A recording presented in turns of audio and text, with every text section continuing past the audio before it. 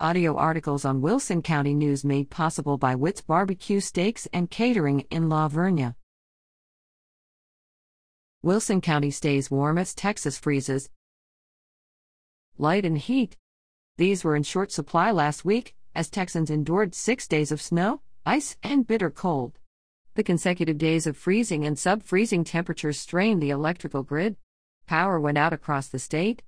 But in Wilson County, families and businesses managed to keep warm, thanks to the creative thinking and community-mindedness of the leadership of the Floresville Electric Light and Power System, Phelps, and its largest power consumer, Lissy and Eckel Feeds in Poth. Phelps Chief Executive Officer Winston Greg Lowe and his team considered their options as temperatures plunged and rolling power outages began all around. What was the best way to meet demand, keep the lights and heat on for residents, and help everyone make it through? We talked about the best solution, Lowe said. If they could power down the largest power consumers, there might be enough power, which Phelps purchases from CPS Energy in San Antonio, to provide for homes, small businesses, farms, and ranches. The largest consumer is Lissy and Eckel Feeds in Poth. Ronnie Eckel agreed to keep his mills off, Lowe explained. We have a lot of thanks for that. If they'd been in operation, it would have taken away our ability to meet the community need. Hats off to him, Lowe added. He helped out everyone in our community. In addition, community members responded to Phelps' requests online and via social media to conserve energy, Lowe said. It took everyone to make the plan work. The school district served by Phelps also played a role in keeping the power on for others, Lowe explained, by remaining closed and not straining the system by trying to light and heat campuses. Phelps crews, including Drew Pope, Bobby Ray Herrera, and Robert Sanchez, worked all week, watching for the least blip and driving the lines. As snow settled in February 14th, a crew went into action as the Eagle Creek substation maxed out. The Phelps crew moved the electrical load to Floresville and built a new line, in the middle of the night, just to keep people's power on, Lowe said. We did some things that were way different.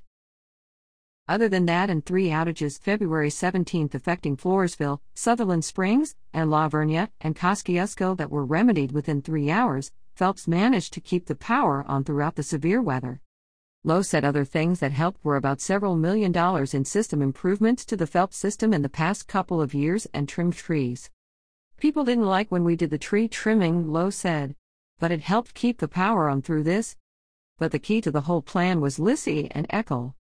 Ronnie told me that by keeping his feed mill shut, he was helping the people who depend on him and do business with him, the farmers and ranchers and community members, Lowe said. As a community, we learn how to deal with crisis. We work together to come through, Eckel explained his decision, deflecting any recognition for his company's part in the Phelps plan. It really took the whole community, he said, redirecting any praise to where the plan started. I have nothing but great things to say about Phelps, the entire team, Eckel said. Those people were out here juggling things, building things. I can't say enough what a great job they did. They are the real heroes. Phelps was at Lissy and Eckel February 19th to see the mills switched back on smoothly and ensure the integrity of the system. Bobby Ray Herrera was in constant contact with his team at Phelps as the mill equipment went back into action, one giant mechanism at a time. It's the startup that gets you, he said, as the last item hummed to life. We did a slow startup, not to strain the system, monitoring the switch that controls the feeder and the substation. That way it wouldn't peak and take everything out. The mill crew had been working all week to maintain the equipment, ready to power it back up when they got the green light. It's the first time that mill has been down for more than a day, ever, Eckel said. With everything looking good and sounding like it should, mill manager Barrett Orth and crew were ready to get into action to tackle the backlog in production. Eckel downplayed the impact on his business, emphasizing the part everyone played, from residents to businesses and schools to Phelps. These are good communities, Eckel said. Phelps is taking care of the people who own it. All-time high. The Floresville Electric Light and Power System hit its all-time peak demand during the big freeze last week. We hit 105 megawatt-hours, said Phelps CEO Greg Lowe. Before, our maximum was 88. We appreciate you. As a mother of an 8-month-old, I cannot thank the leadership enough for being ahead of this thing the whole time and for investing money in the right places before this happened, said Robin Wyatrek Muenig of Poth. I didn't have to worry about how to keep my baby warm because we had electricity this whole week. Words cannot describe how grateful I am for that. Jody Adams Sultanfus, who lives north of Floresville, echoed the appreciation of many community members. "Thank you, Phelps," she said. "Thank you to everyone in our community that heeded the call to conserve energy when the need arose. I'm grateful to have kept our power on. I have many family members all across the state who were not as fortunate."